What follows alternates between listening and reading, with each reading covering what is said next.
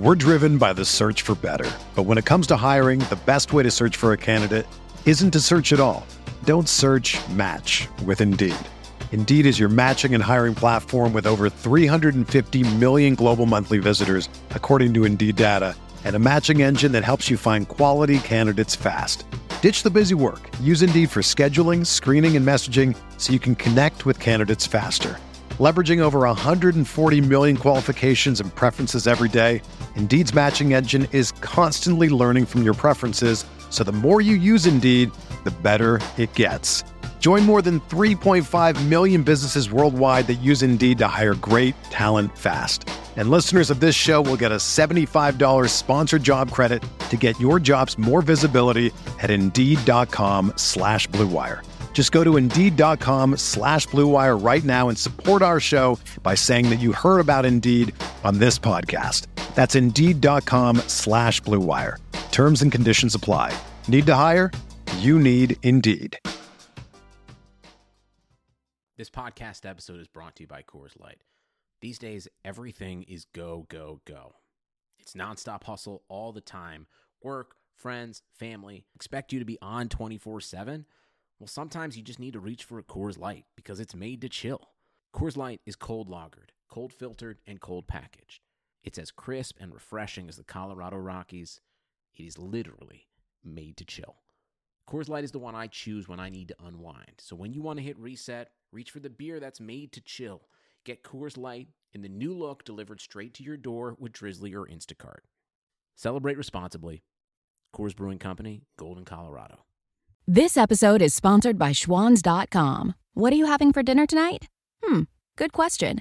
Schwann's Home Delivery has a solution for you. Stock up your freezer with high-quality frozen foods like premium meats and sides, delicious ready-made meals, ice cream, and more. No subscriptions, no memberships, just a friendly yellow truck that's been delivering food for almost 70 years. Listeners of this show get a special deal. Get 20% off your first order with code YUM20. Check out schwans.com/YUM for details.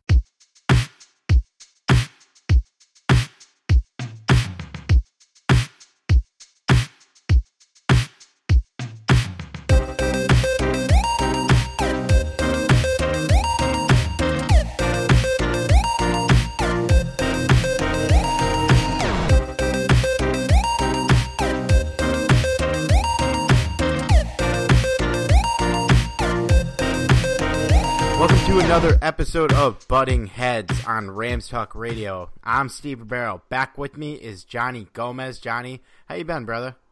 Can't complain, man. Super busy. Other than that, I am golden. Still waiting for Rams football, man. Hey, we got a little taste so far. I mean, we haven't seen any actual Rams players pretty much yet, but we got a little taste so far. It's been okay. We got some preseason football. It's better than nothing. Yeah, I guess. Well, as always, you can find Rams Talk Radio on iTunes, SoundCloud, Stitcher, iHeartRadio, Google Play, Android, Player FM, and on IE Beat Radio. Our show airs there Wednesdays, Saturdays, Sundays, 10 a.m. Pacific Time, 1 a.m. Eastern Time, 12 p.m. Central, Mountain Time. You can figure it out. Sorry, guys. 11. Does Mountain Time have daylight savings? Or is that just Arizona that doesn't? That is a good question. I am not sure. Mountain Time Zone listeners, you could tweet us that because I'm not sure and I've never lived out there. Anyways, at IEBeatRadio.com, you can find our show there Wednesdays, Saturdays, Sundays, 10 a.m. Pacific Time. The rest of us would figure it out. On today's show, we're going to talk about Rob Havenstein's extension and what that means for the cap going forward, the offensive line and everything. We're going to talk about the Rams' preseason games, what we've liked so far, what we haven't liked, what we're expecting moving forward. Will we ever see the starters? And then later on, I'm going to give you my Fantasy 5 of some fantasy thoughts and news from around the league. But before we get going, let's give a shout-out to one of our sponsors, and that is Jim Hock's book, Hollywood's Team, Grit, Glamour, in the 1950s Los Angeles Rams. You know, since we're all addicted to pretty much anything Los Angeles Rams here, why wouldn't you want to learn a little bit more about the history of the team with a personal touch? This book tells the story of the 1950s Rams through the eyes of John Hawk, whose dad Jim played offensive lineman for the team from 1953 to 1957. Check out the story of a father, a son, and a team that played in the era of glitz, glamour, and future Hall of Famers. Read about guys like Norm Van Brocklin, Crazy Legs Hirsch, Les Richter, Tom Fears, and just a story that spans through the 1950s Los Angeles Rams. You can find the book at Hollywoodsteam.com and on Twitter at Hollywoodsteam. It's available both in hardback and electronic form at Amazon and Barnes & Noble, and a paperback is apparently on the way. You can also find Hollywood's Team through various other booksellers on the internet. This is a great book, guys. It's a book you're going to want to read if you want to get some history into the team, and it's definitely worth every penny for any Rams Talk fan out there. So if you want to get the story of a father and the legacy he left behind through his son's eyes, grab Jim Huck's book, Hollywood's Team, Grit, Glamour, and the 1950s Los Angeles Rams. It's definitely worth your time. All right, so Rob Havenstein, and me and Johnny had a little debate here on how to pronounce his name before the show. I believe Havenstein is right. Correct me if I'm wrong, please. I would genuinely like to know that. Rob Havenstein signed a 4-year, $32 million extension with $16 million guaranteed. So overall, it's going to be about $8 million per year. Not too much guaranteed money there. This was kind of out of the blue, not a guy that we thought an extension would be pressing for. But Johnny, I want to get your first thoughts on this. It seems that the front office really likes what they see in this team. What's not to like coming off an incredible season that they did last season. So in regards to, do I like the deal or not? I don't mind it. It's just, I don't know. There seemed more pressing needs at the moment, but I'm not totally against this because, we know what we have in Havenstein, or I'm still not sure on pronunciation, by the way. So make sure you let Steve know on how to pronounce his name, because I'm not sure if I'm saying it right myself. So they know who we're talking about. You know who we're talking about, man. It's the guy on the right side, the tackle, the man. So back to the subject. As far as his extension is concerned, I don't necessarily have an issue with it, because although he may not be the best right tackle in the league, I would say he's a very solid one, someone that can only get better. He's not exactly a veteran or anything. Well, I guess he is kind of a veteran, but he's not like in his prime yet. Right. We haven't seen it yet. So considering that this guy can only get better, I'm not against this signing at all. Your thoughts? Yeah, I'm with it. I think it's a fine signing. He's becomes the third highest paid right tackle in the league, which, well, he's probably not the third best right tackle in the league. He's still a very good right tackle, and we know from firsthand what having a bad offensive line means and how detrimental it can be for the team. Rob Havenstein is a pretty good right tackle. He's a very, very solid starter. He might make a few Pro Bowls in his career, maybe, but if he doesn't, he's already good. And when you have an established player there, and we talked about this in the last podcast, when you're a team that's contending, and because the window is so small in the NFL, you want to stick with what you got. And Rob Havenstein is a very, very solid player. He's young. He started every game he's been around with for the Rams that he's been healthy for.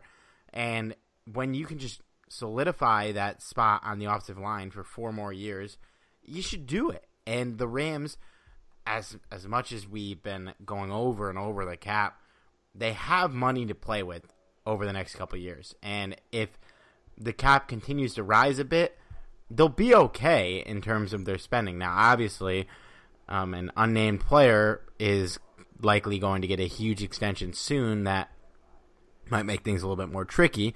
We already have money invested into Brandon Cooks and Todd Gurley all the way through 2023. A lot of money for those two. So, it might affect things later on long term, but because of the reported lack of a ton of guaranteed money, only about half of the contract is apparently guaranteed. If he's not living up to his contract, which I can't really imagine, or if he's just, they need to make a cut because they have to pay Goff, they paid Donald, they paid everybody, and they just can't afford the guy.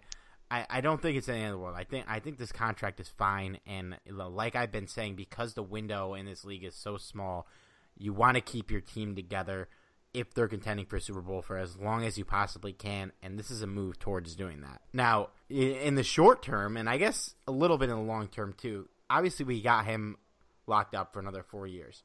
Now, we drafted Joseph Noteboom, a tackle, in the offseason who has played a little bit of guard. He's played a little bit out of his position in the preseason.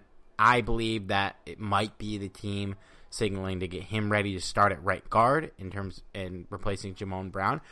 But long term, I'm curious what you think, Johnny. Do you think that this will affect Noteboom, and if they try to develop him fully as a guard because they haven't seen Havenstein locked up? Man, we're gonna be doing this all day.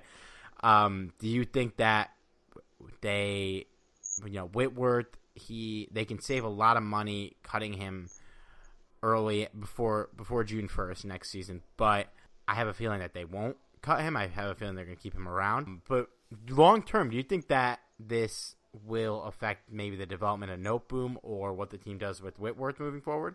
Well, absolutely, because this signing pretty much indicates that Havenstein is going to be is going to be staying at right tackle, because in reality, he really can't play any other position on the offensive line that I'd be comfortable with anyway. And moving Noteboom to left tackle, I think, would be kind of a mistake. So really, your only option left would be to try and develop him as a guard, which is kind of something that was an option when drafting the guy. So as far as Noteboom goes, yeah, I would definitely look for him to being a guard full time. And we've seen him a little bit playing a little bit of guard.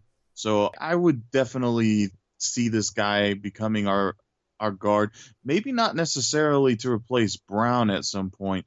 I'm wondering about Saffold, to be honest. I think what kind of brings us to Saffold is his kind of injury-prone problem.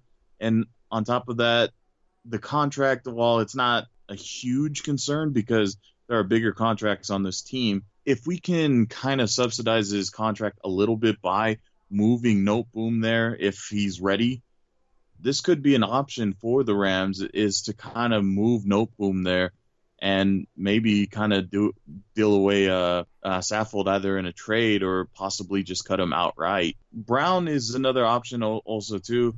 We still don't know quite if he's going to be that permanent fixture in the offensive line, but it's a possibility, I suppose, evidence being with this recent extension. Yeah, and interesting enough, both Brown and Noteboom are expiring contracts this year, and they're going to be undrafted free agents next year. So I wouldn't expect any movement from either of them this season. I think if Noteboom starts week 1 at right guard and really impresses, he might just fully take the role from Jamon Brown. But I really do expect Brown to wind up being the starter for the rest of the year. But I think it does open up something for it, even if Noteboom does well and doesn't end up taking over the job.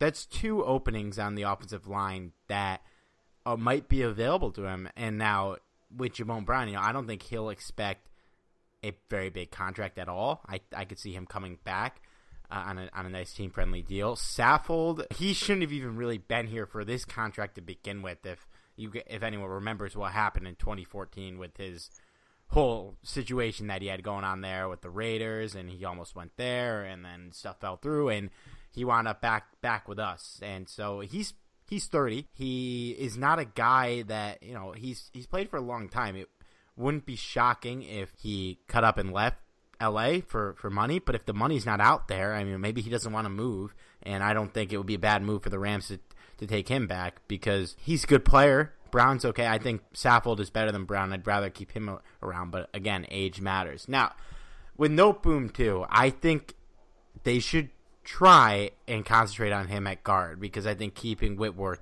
around for next season would be ideal, and obviously Havenstein's going to be here.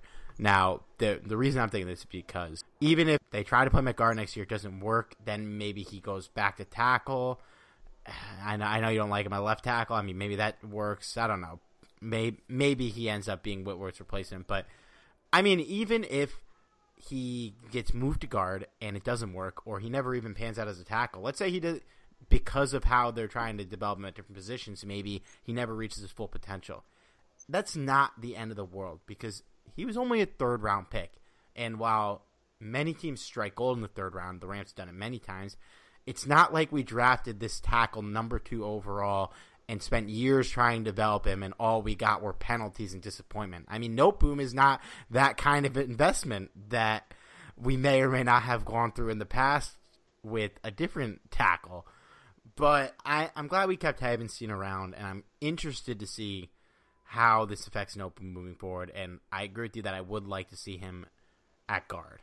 Now, Cough Jason Smith. Wow. I was referring to Greg Robinson. I forgot there were 2 of them. Oh. How did they mess it up twice? At the same position, at the same freaking pick, they messed it up twice. Let's not get into Alex Barron either. Oh my God. And there, you know what? There's an alternate reality where we end up with Jake Long, too, who was much, no disrespect, was much, much better than those guys, those scrubs that we just named. But he still ultimately, for being the number 1 pick, could have been better. And he was also a former Ram. We somehow ended up with him, too. Ugh, Alex Barron, man. God, we had some dark years. Anyways, let's talk about this in terms of the grander scheme of the cap. Now, obviously, it's $8 million we're going to put in. And look, I'm just going to say this, and if Johnny, if you disagree, feel free to butt heads with me here. This has, as bad as it looks from an outside perspective on the Rams giving another player an extension before Aaron Donald, this move, and we as Rams fans should know this, will not affect that signing at all. This is money that we have next year and long term. They wouldn't make this deal if they thought it would affect the Aaron Donald situation. They still have plenty of cap space next year. This move will only take up $8 million. Without Donald, they still have $50 million in space. If they give him, even if they give him the $24 million that was reported by Downtown Rams, and to be honest, I'm growing more and more weary about that report by the day. Even if he gets that $24 million, they still have $26 million in cap space, and that's without seeing the increase that the cap will give us next year. Now, is that a lot of cap space by any means? It's more than, let's say, even the Rams really had this year. That's not a bad amount of space to play with, and this move really is not going to affect Aaron Donald, and the pieces for contention are basically all on the roster right now. But Havenstein's contract, well, I don't think it'll affect Donald because I think we're factoring in Donald to everything, might affect some other guys. Now, do you think that this move maybe spell the writing on the wall for a guy like LaMarcus Joyner, or even like it just kind of spells not coming back for Ndamukong Suh or anything like that? How do you think this will affect other players, not Donald withstanding, moving forward? Well, as far as Donald is concerned, for anyone that doesn't think we're going to re-sign him, I mean, I don't know what you're thinking. Yes, he is a top priority. This isn't exactly a simple signing, though. This is going to be a record-breaking contract, without a doubt. We're talking about one of the best defensive tackles that the NFL has ever seen, not just in the NFL today, but has ever seen. So, yes, this is a delicate contract, and this isn't going to be like, oh, you want this amount? Let's sign it. No, this is something that many teams are keeping an eye on. Even the Raiders are keeping an eye on as well, because Khalil Mack is going to certainly be looking at this contract as well. That being said, as far as what it'll do for the rest of the guys, I do think there are going to be guys that are looking into free agency this upcoming season that may not get that opportunity. And Joyner is someone that has crossed my mind before. Not that the Rams don't like him, and not that I don't personally like him, because for me, I think he's a very underrated player, but it's just going to be one of those things where the Rams are going to have to weigh the pros and cons on keeping players and how it might be easier to replace one as opposed to another. The reality is this: the Rams have a lot of talent on this team. And like many other great teams that we've seen, it's not always possible to keep every single one of them. As much as you'd love to, it's just not possible, especially because each year contracts are rising and rising and rising. it's not doable, guys. If it's not Donald, it's going to be somebody else. It's going to be, well, why didn't we keep this guy? Why didn't we re-sign this guy? It's a delicate situation, and thank God for many of us, we're not GMs, because I mean, I look back at like some of the conversations being held on Twitter, forums, you name it, and I'm like, you would be a terrible GM. Why are you even bringing this up? I even read somewhere, I don't remember where it was, but someone was like, Sean Mannion is struggling. Yes, I realize we're going to get to that. Sean Mannion's struggling. Oh, we will. Why not bring in Colin Kaepernick? Yeah. I'm like, oh, okay, I realize that it's always good to have a backup quarterback, someone that's reliable. That's not Kaepernick. It hasn't been since he's been to the Super Bowl, which wasn't really necessarily him taking him there. So, look, can we drop the Kaepernick talk along with this? Why is this player getting signed and not Donald? Just stop already. Yeah. I mean, I'll just say this: I would much prefer having Kaepernick as our backup over Sean Mannion right now, but yeah, it's never going to happen. It's not really even worth having the conversation, because like that will never happen. It's not going to happen right now. But yeah, like the Rams have money for Donald. These moves are not affecting Donald. Todd Gurley's extension doesn't even kick until 2020, and everyone's like, "Whoa, well, how does this affect Aaron Donald's, whatever, standing with the Rams?" It doesn't. It doesn't affect his standing at all. It does not affect his standing one bit. Guys, if they're going to extend him, they're going to extend him. If they aren't going to, which I doubt, he'll probably be traded soon. Now, from all accounts, it seems like the Rams are offering him a lot of money, and he wants quarterback money. And there's still a chance that he gets slightly below quarterback money. It's very in the wrong possibility. Hell, he might even get the quarterback money depending on if the Rams pony up. But we kind of hashed this out on the last show, Johnny. I know you weren't here. I was with Blaine. But you have to even if you got to overpay him a little bit, you have to, because there's so many long-term implications that have to go with drawing fans in a new city while you're good. It's why many of us that are my age are Rams fans, because they were good when I was 7. And they sure as hell weren't good when I was 13, and that's when I really started watching the team. So you're establishing fans in a city that you're new. You've been there before, and I know a lot of our base is the old school LA fans, and we appreciate you guys a ton, and I'm sure the Rams do. But you gotta pay the guys now and contend while you're in this window, because the Super Bowl will do wonders for a franchise. Hell, even getting there will do wonders, and having an exciting team that'll draw fans in.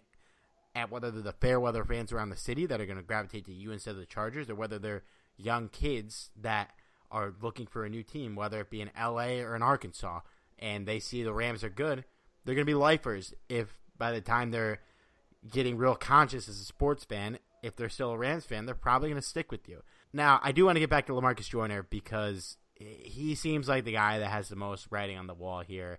I think the franchise tag was kind of an indication of that, and I think because should we expect him to play as well this year as he did last year, the offers are going to be coming in. And depending on the Rams' cap space, depending on what they do with guys like Sue, and depending on how much money Donald gets, there might just not be room for the Rams to give Joyner the money he deserves. Now, I still think there is a chance he draws the franchise tag again, but that would be like $14, $15 million. Now, we saw it with Trumaine Johnson, who got more than that. He was the highest paid corner in the league by the end of his time here, and then we let him walk, and he got a nice payday this summer.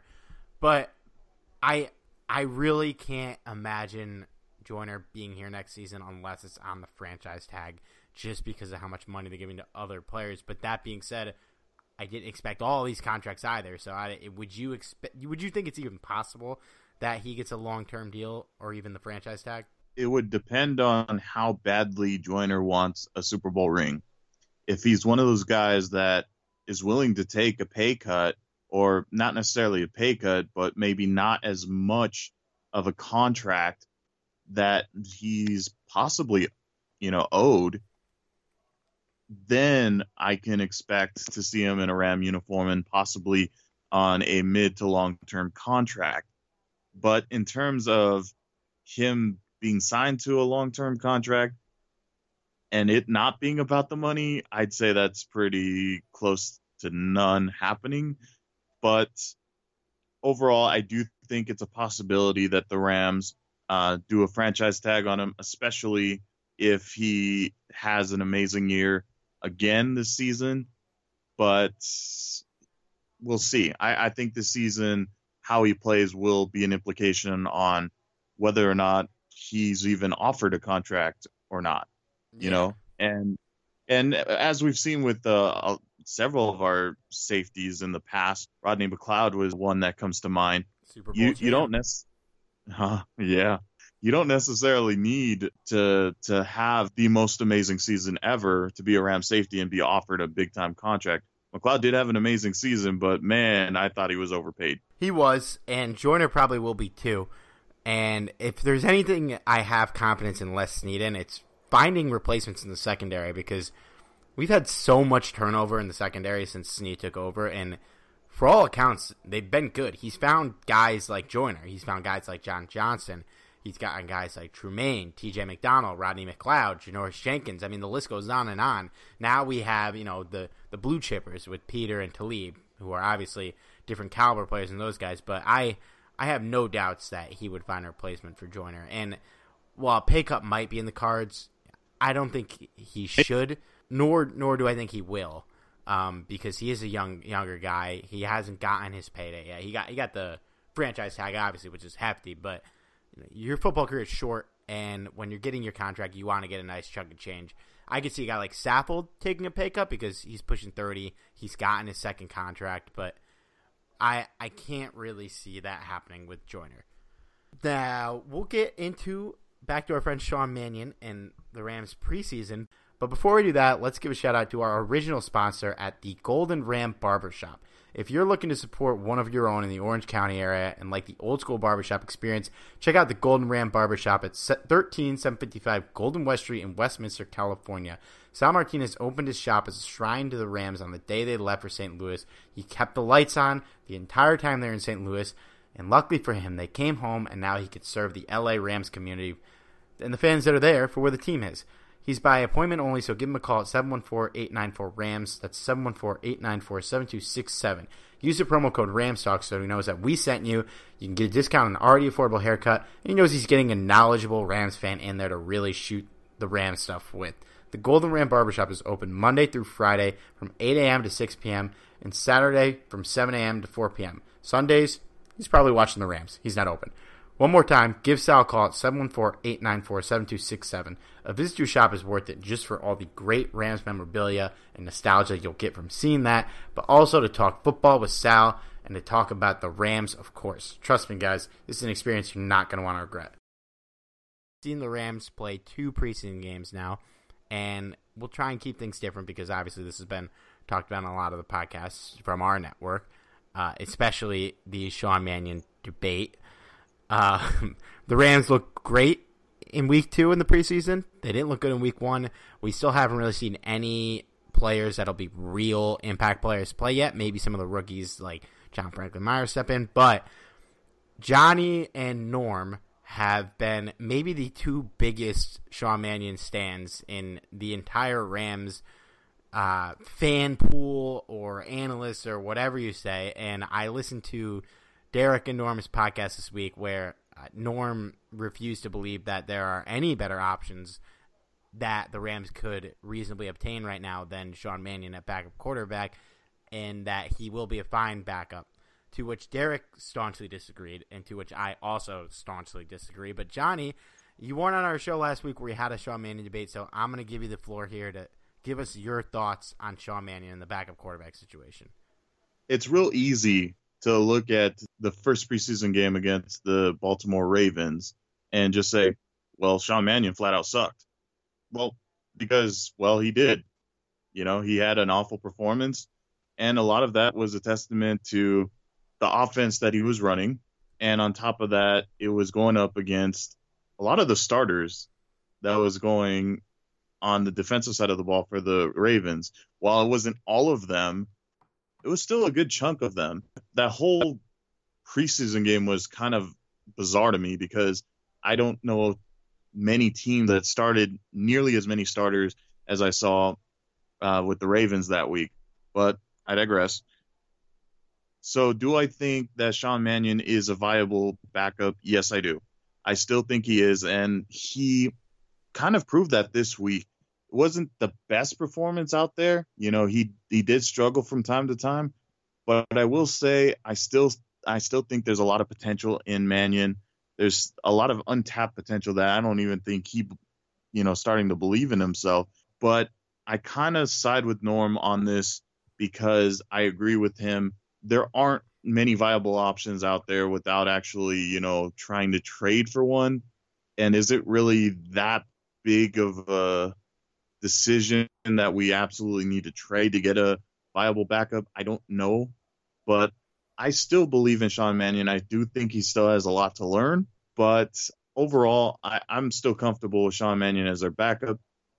If we were really concerned about being their competition at number 2 and number 3, I would see more quarterback competition. We only really seen one other quarterback participate, which was disappointing in my eyes.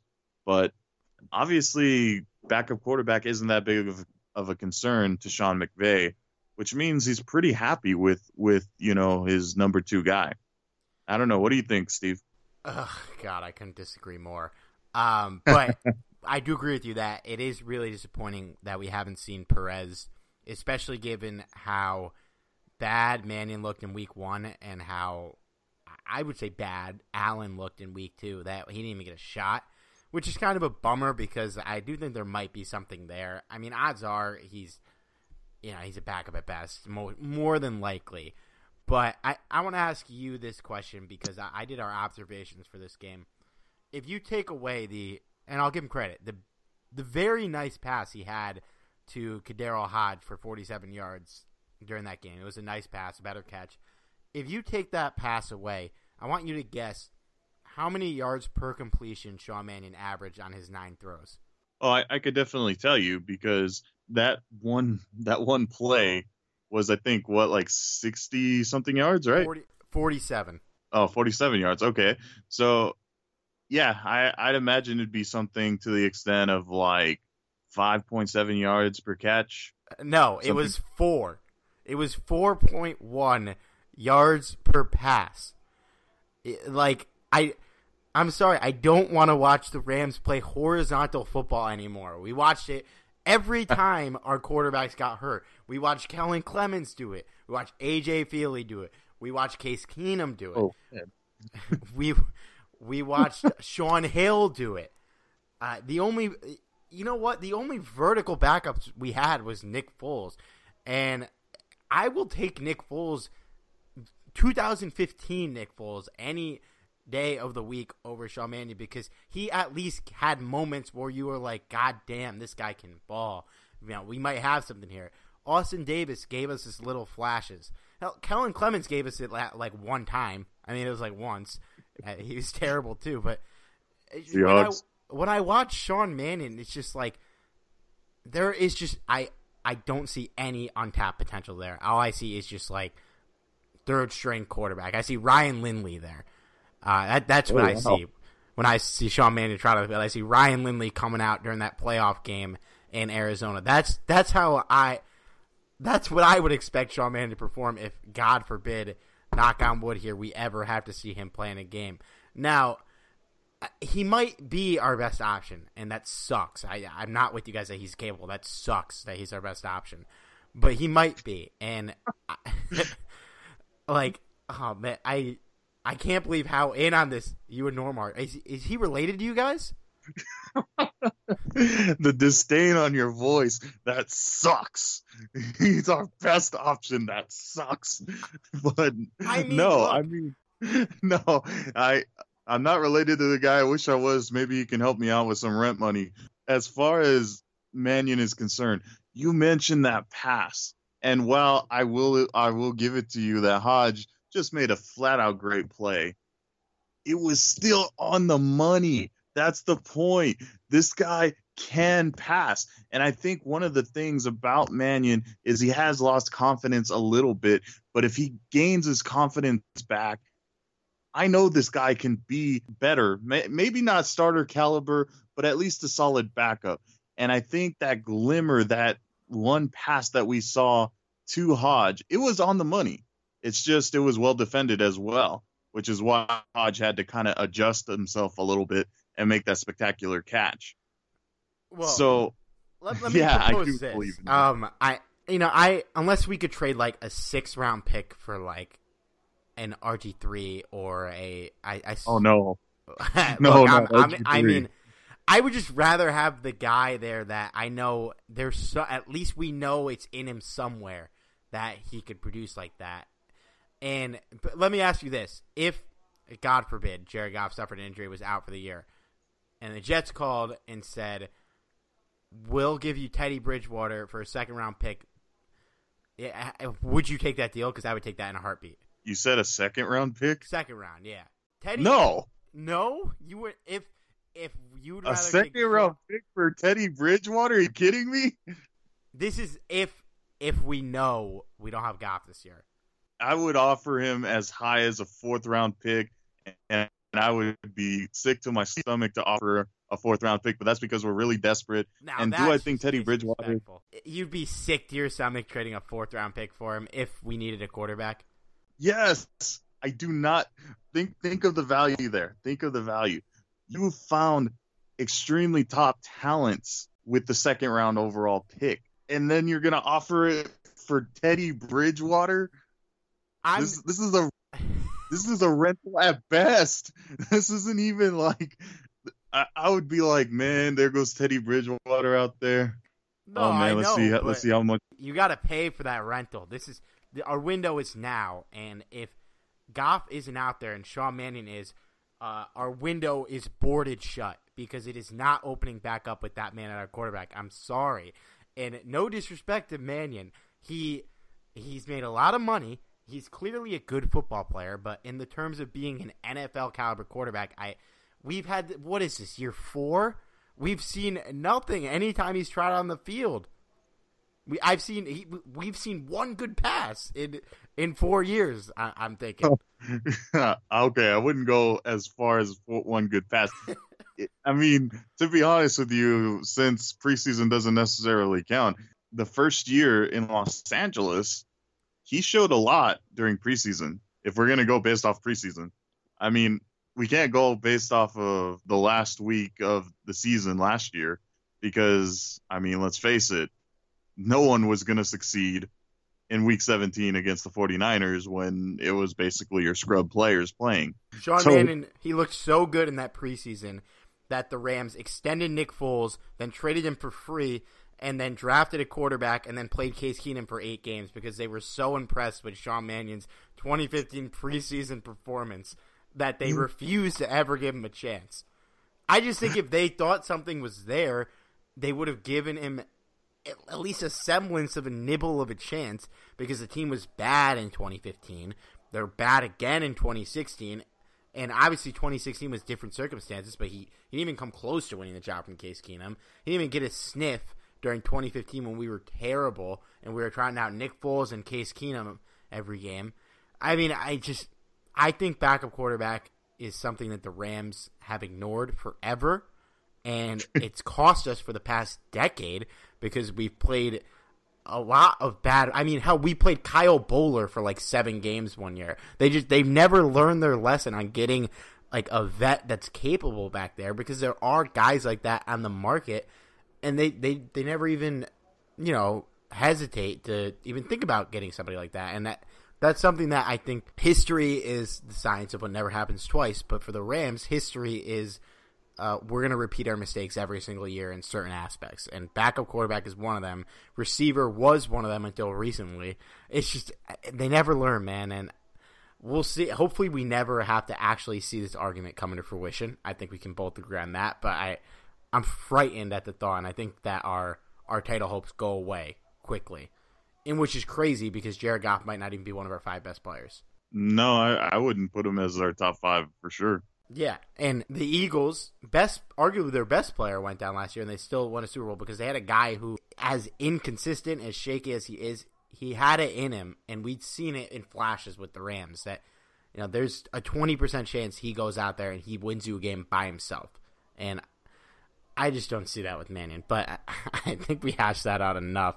Johnny, I don't know, is there anyone else that you've been impressed with in the preseason, if you want to give him a pat on the back, or somebody that you haven't been impressed with? I don't know. Any general impressions you've had. I kind of pointed this out earlier when we drafted him, and I have to say I've been really liking what I've seen with John Franklin Myers. Still needs to fine-tune a few things, but overall, I have to say I'm really impressed with what I've seen. It's exactly kind of the player that I was hoping for. And I think under Wade Phillips, he's only going to get better. I don't know about you, but when I was seeing, Franklin Myers get in the mix, I've been really impressed. Yeah, he looked good, and really is one of the only players out there that has like real rotation potential, along with the linebackers. He's looked good, and he's been very promising, and I've been really happy with what we got out of Franklin Myers. I think that was a nice pick. And I think hopefully he will contribute to the rotation. Hopefully he won't have to do it too much because Donald will be back there week 1. But if not, it's not the end of the world throwing him out there with easily. A guy that's impressed me was, as we mentioned, Kadero Hodge. He made that beautiful catch. He had 2 catches in that game, and they were both insane catches. They were probably the 2 highlights of the game. He had that one near the sideline from the great third-string quarterback, Brandon Allen. And he caught a touchdown from Allen week 1. Now, with Hodge, I wanted to ask you because the Rams receivers are kind of set. I think it's obviously locks to make the team would be Kupp, Woods, Cooper as a specialist, and Cooks. Josh Reynolds is basically a 99% chance to make the team. I'd be stunned if he got cut. Mike Thomas is probably going to be the 6th guy. But, I mean, you think if Hodge makes more highlight plays for the next weeks and continues to look good and Thomas continues to look like Mike Thomas, do you think that there is any chance that Hodge takes that spot, or you think there's a chance they keep 7 guys? I'd like to sign Hodge right now to replace Thomas. The fact that Thomas is still on this team still amazes me. It just, I don't get it. Every year he's always that bubble guy that I'm like, oh yeah, Thomas is gone this year, and he still manages to stay, and I don't understand it. I don't know. Like, for me, I think he does have potential a little bit, but seeing Hodge out there, I don't know if this guy will ever amount to anything on the NFL level anyway, but I think he has a lot more potential at this point than Thomas. And really, would it be that big of a difference if we replaced Hodge with Thomas?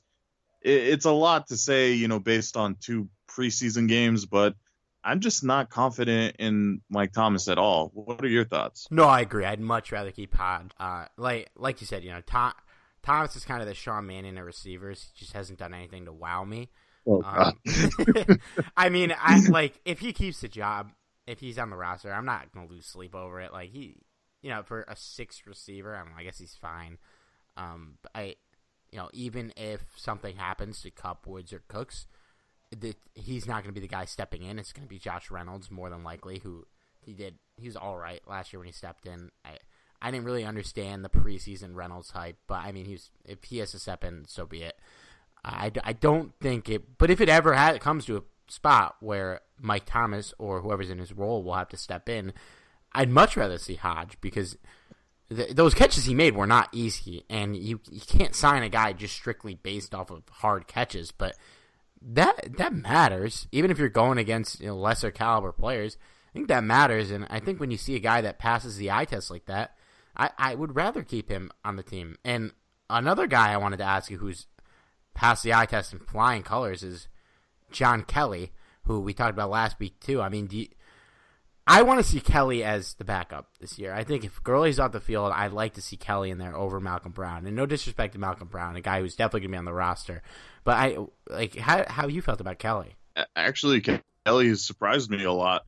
I know you were really high on him when we drafted him, but yeah, I mean, I would like to see Kelly fight for the opportunity to be the number 2 guy. I don't know if I'd crown him the number 2 guy just yet, because it's not as though Malcolm Brown, struggled last year. He actually did a decent job. I don't know. I don't know if I would say he was the best backup running back out there, but I do like Kelly a lot. I do think he has potential to be better than Malcolm Brown. Maybe he might become even a starter somewhere else at some point, because it's sure as heck not going to happen in Los Angeles, not with Gurley there. But, it wouldn't hurt to see if he could be that number 2 guy, even if it happens later on in the season, maybe not right away. But I'm kind of with you, man. I would love to see this guy as the number 2 guy at some point. Brown is fine. Again, I completely agree with what you said about Brown. He's a fine backup. I thought Benny Cunningham was a lot better, but I think Brown, for being a 3-down running back's backup, he does his job. But Kelly, the way he's looked, and if he looks like this in the season, it could turn into a little bit of a LT Michael Turner situation that we had back with the Chargers back in the day, where you had a backup who was clearly a good player, clearly had a lot of promise, and could potentially do some damage, but the starter was so good that he was never really going to get a fair shake until he left. And Kelly has shown those flashes. He looks so natural running the ball in the NFL, and obviously it'll be different against real defenses, but he just really, really passes the eye test, and he's done it 2 games now.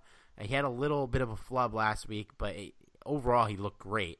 And yeah, Malcolm Brown is fine, and if they don't think Kelly's ready to perform at that level, I think he's really a lock to make the team. I think it's fine if he's the 3rd stringer and they get Brown the work, but I think if Gurley's coming off the field, I'd be more excited if Kelly comes on, just because Brown is fine, but Kelly, he does things to excite. I think defenses at least have to respect him, whereas with Brown, you kind of know what you're going to get. He's your everyday backup, and that's a valuable thing to have in the NFL. But Kelly looks good, and he's a guy I'd really be excited if they gave him a couple touches every week here and there when Gurley needs a spell. Now, speaking of Gurley, we have not seen the starters at all this preseason. If we see them, I don't think it'll be much. Do you even want to see them? I don't care. I don't care if we see them once, to be completely honest.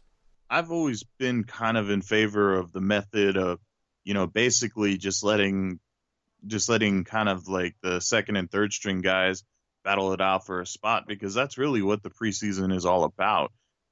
We already know what we're going to get, from the Todd Gurleys and the Aaron Donalds of the world, if we can get them signed. But at the same time, there is a lot to be said about these guys getting some in-game action. They're human as much as they don't seem like it. They do need to get some, real on the field practice. The real practices don't really translate what you see on game day. So I'm in favor of what, Sean McVay has been trying to do, basically resting the guys for the games that don't necessarily matter. But at the same time, I do think for the 4th and final game, they should at least see a quarter. And then after that, goes to the backups. I think that's exactly how it should go out. I would be okay if Sean McVay decided not to start any of the starters again, because, really what is it going to hurt if these guys sit for one more game, especially because even if they do put in like a Jared Goff, it'd only be for a series. If you put it any longer, you're kind of risking, an injury for nothing. I wouldn't mind seeing them maybe a quarter. I'd like to see him for like a series or 2. I would like to see Goff get a little work in there, real time with Cooks, and just get back into the groove. I'd like to see Sue get a little settled in his new role. than the defensive guys, but I think more than a quarter I think is too much. I don't think it's needed. I don't want to see Todd Gurley at all. That's the only guy I don't want to see him play in the preseason. I don't think he needs it. I don't want to risk that. That's really the only guy I don't want to see at all. But yeah, I'm with you. It would be nice to see them get a little bit of work, even if it's for a series or two. I don't think Goff needs a ton. Obviously, they're getting real-time work in practice, but we'll see. I trust McVay fully with this decision. So we're going to get to the Fantasy 5 here, but before we do, let's hear a word from another one of our sponsors. It's still summertime in Southern California, guys. It's still hot, and it still means it's a good time to visit the pool. If you don't have a pool, or if your pool needs work, if you need to remodel, if you need to resurface, you got to check out Jayhawk's Pool Plastering and Remodeling at 4780 East Wesley Avenue in Anaheim, California. Jayhawk Pool Plastering and Remodeling serves the Orange County in the Southland. Is run by Jayhawk, the eldest son of former Ram John Hawk. He built this business on the mantra of fantastic results and, of course, amazing customer service and good pools. Just head on over to jayhawkpools.com and take a look at their work. You can see the quality finishes and the testimonies provided by past customers. If you're looking to remodel, resurface, or even put in a new pool, just give Jayhawk Pool Plastering and Remodeling a call at 714-695-0700. Again, that's 714-695-0700. You can also email them at info@jayhawkpools.com. Guys, this is a great opportunity to support the podcast, to support the Ramley, and support your local area. If you live out there, give Jayhawk Pool Plastering Remodeling a call. You'll be glad you did. And also, guys, the season's right around the corner. Our ratings are going to go up. Our views are going to go up. So if you want to come in and sponsor, you should do that now. Give us a call. Not a call. Reach out, email, text, message on Twitter, on Facebook. Hell, even comment on the iTunes reviews that you want to sponsor if you do. Hit us up. We have a media kit ready to go, and getting in now will save you some money. Okay, so, Johnny, last week I introduced a new closing segment I'm going to do here called the Fantasy 5, which will be 5 fantasy football quick hits. If you want to chime in after each number with some, whether it's real world feedback or how you'd feel about them from a fantasy standpoint, feel free. This week we're going to start with Josh Gordon back with the Browns after he left camp right before the preseason started to take care of himself. Obviously, he's been dealing with issues. I know a lot of people say you don't have to smoke weed. That's what's getting you in trouble. I think because of how much shit he's been dealing with, it's clearly more than that. And I'm glad that he went to get himself right. But that being said, even if he plays week 1, I would tread lightly on drafting Josh Gordon. His average draft position is currently 45. That's in most leagues. That's going to be in the 4th round. There's a lot of mouths to feed in Cleveland. They got Landry. They have a slew of running backs that are good that they're probably going to rely on. Njoku's there. He might get a lot of red zone work. Des Bryant might be coming in.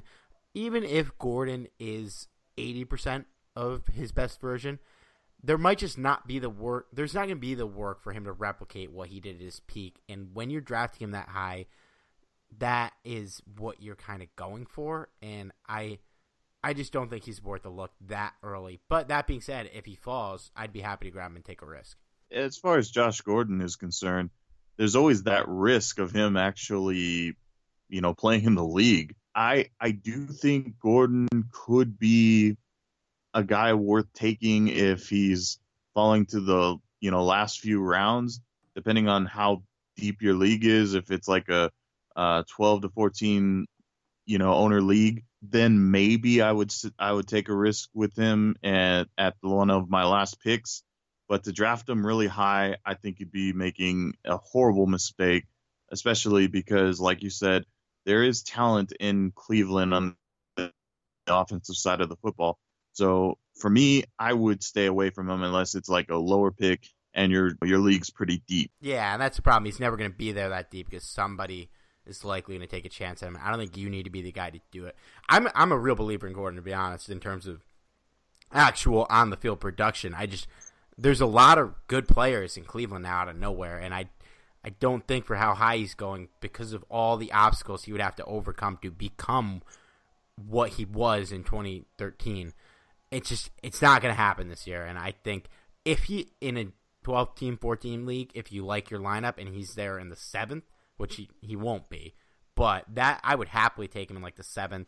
Above that, you got to really talk yourself into him. I'm not ready to do it. Number 2, Adrian Peterson signed with the Redskins. Obviously, Darius Geis is out, so this is just, for me, this is just a red flag on Rob Kelly, on Samaje Perine, and on Adrian Peterson. If you want to take a shot on AP in maybe the last round, why not? If I picked him up in a 14-team league as a free agent because I had Perine and I figured he was going to get the work over him, but I'm staying away from all these guys. The only guy I like there is Chris Thompson, who I think will be a PPR machine, especially with Geis out. He's the only guy I could really rely on there. Johnny, we watched AP a couple times last year. Do you have any faith he becomes even a semblance of his old self? No, not at all. No. This guy, this guy was one of the best running backs in the league. And by all means, I think he might be a candidate for the Hall of Fame. Not even might. I think he will be. Oh, yeah. Yeah. But for him to be someone you target in fantasy football in modern day, no, I would avoid him. To be honest with you, I wouldn't want to draft any of these 3 running backs unless they are in the lower rounds, just because you don't really know what you're going to get out of any of them, really, because it appears that the Redskins are going running back by committee, and that never translates well to fantasy owners. So if you're going to draft them later on, I don't see why not, especially in the deeper leagues. But otherwise, it's best to kind of avoid all of them, I think. Yeah, I like Thompson in PPR because I think he's going to get a lot of catches. I don't see Kelly, Perine, or Peterson taking any of the passing work, and they're going to take a lot of the running backs. So Thompson's kind of like a James White, Duke Johnson kind of guy. I think he'll get a lot more work than both of those guys, and I like him where he's being drafted. AP is a first ballot Hall of Famer if they don't factor in the off-the-field stuff. And as we've learned with the Hall of Fame committee, the only thing that matters off the field is if you were a loudmouth and didn't like journalists, and not if you were suspected in murder trials or anything like that. I'm just going to leave that there. I'm not going to go any deeper on that. I will air out that grievance on another day.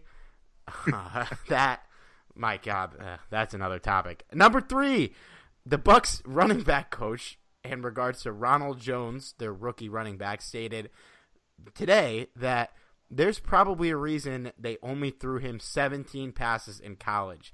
Not exactly a ringing endorsement for your own player. So that is just, the red flags with Jones just keep popping up, and his ADP right now is 65. I have a feeling it's going to slip a little, but when you're drafting a rookie running back that isn't that hasn't been named the starter, you kind of know you're playing the long game. And with Jones, if you're drafting him, you know what the risks are. You know what the risks are there. He's not a surefire thing to get all the work. If he does, he could produce. You're drafting him on the potential.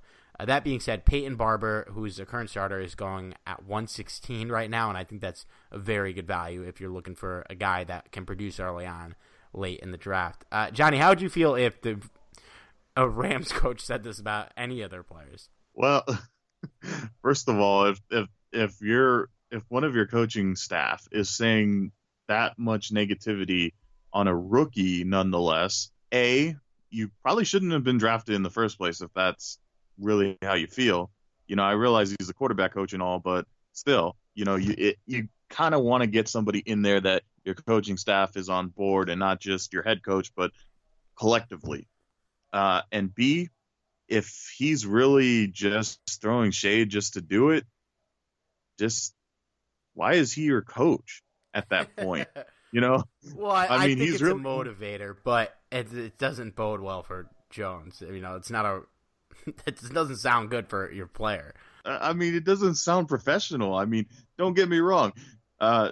When you're on the field, your coach is going to be yelling at you and saying a lot of things that they can't say on TV. That's for sure. But at the same time, if you're going at it in like a public speaking kind of way, no, that's a horrible way of doing that. And by the way, there have been lots of great running backs in the league that don't catch the football. So, that shouldn't be a factor in how you view your running back.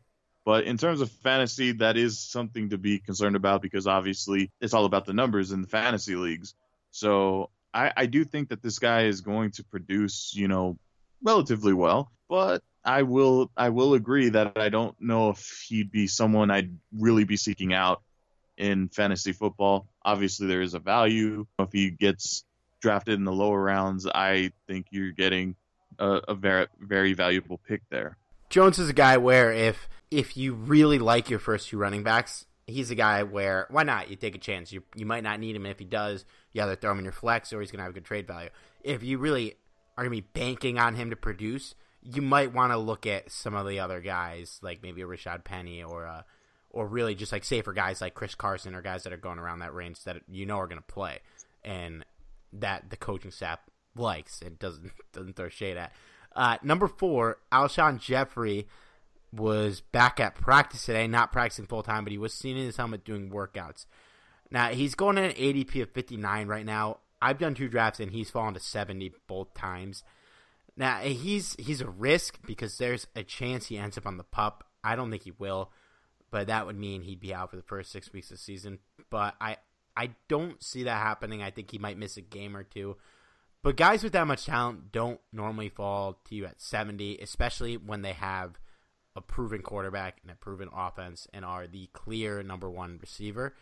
And I think if he falls into your lap in the 70 range, I think he's worth a swing. I think that's a guy who you get him that late and he produces at a high level, which we know he's capable of. That's a swing I want to take, and that's what your later round picks are for in fantasy. Number 5, before the season starts, we're going to end this with a should you draft him segment. Last week we did Deshaun Watson. I said no, not based on Watson, but based on the factors.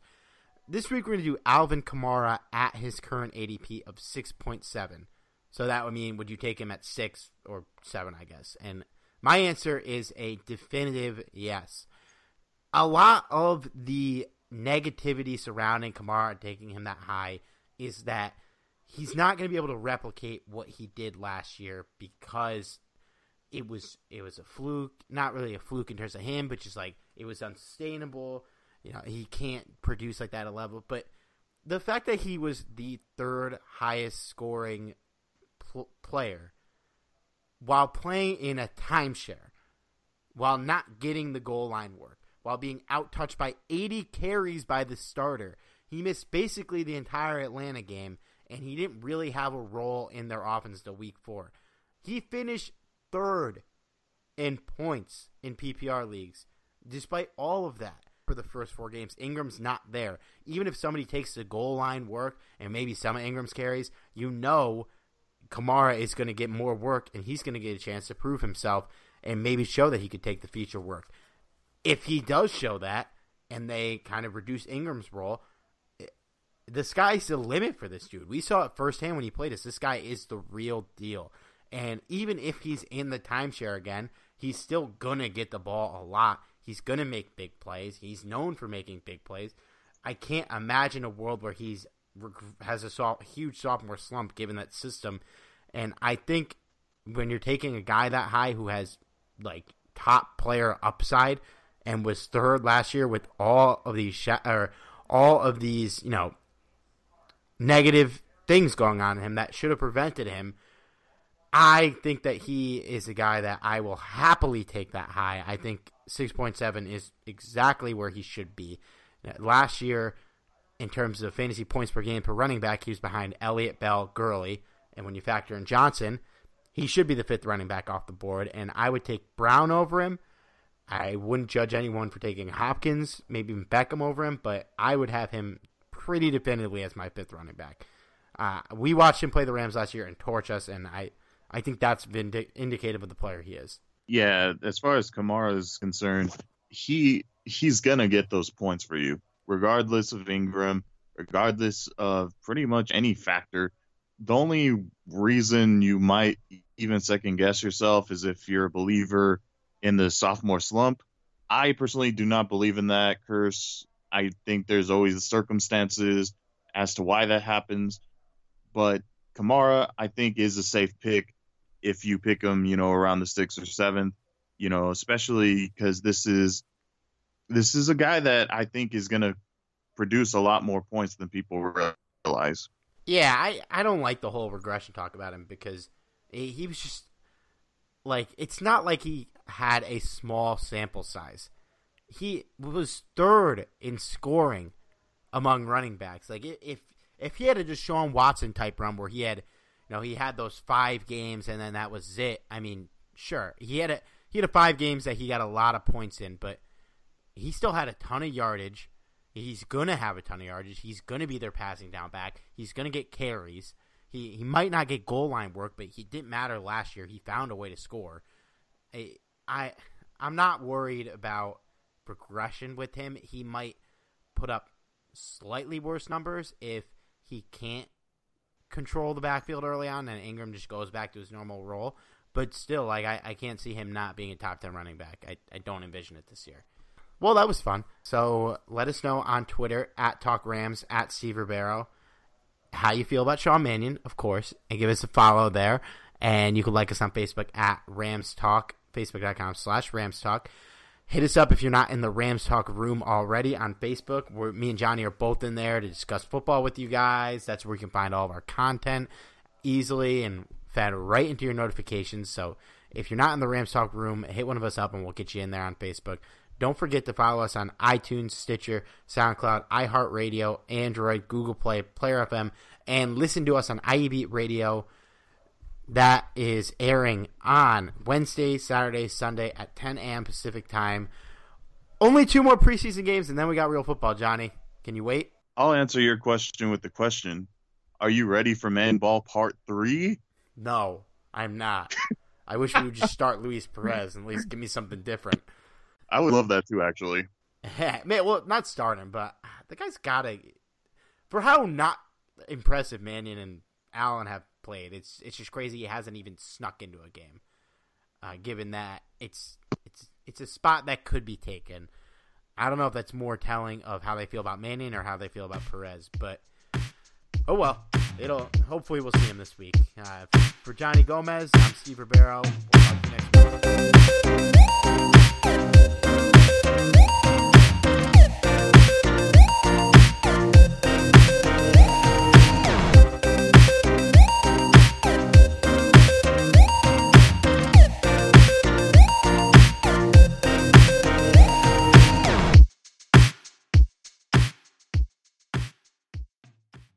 The NBA is back. Where else can you get this type of drama? Where else does history hang from the rafters? Jaylen Brown throws it down. Where else is your own city home to your biggest rival? The Battle of the Lake is real, people. And 30 feet is still in range. Curry knocks it. Where else can a city this loud be this slept on? Let's get it out. Where else is history still in the making? Oh, my goodness. Where else? The NBA, only here. Season begins December 22nd on ABC, ESPN, TNT, and NBA TV. This episode is sponsored by Schwans.com. What are you having for dinner tonight? Good question. Schwans Home Delivery has a solution for you. Stock up your freezer with high-quality frozen foods like premium meats and sides, delicious ready-made meals, ice cream, and more. No subscriptions, no memberships, just a friendly yellow truck that's been delivering food for almost 70 years. Listeners of this show get a special deal. Get 20% off your first order with code YUM20. Check out schwans.com/yum for details. Sugar Ray Leonard, Roberto Duran, Marvelous Marvin Hagler, and Thomas Hearns. Legends, whose four-way rivalry defined one of the greatest eras in boxing history. Relive their decade of dominance in the new Showtime sports documentary, The Kings, a 4-part series premiering Sunday, June 6th, only on Showtime.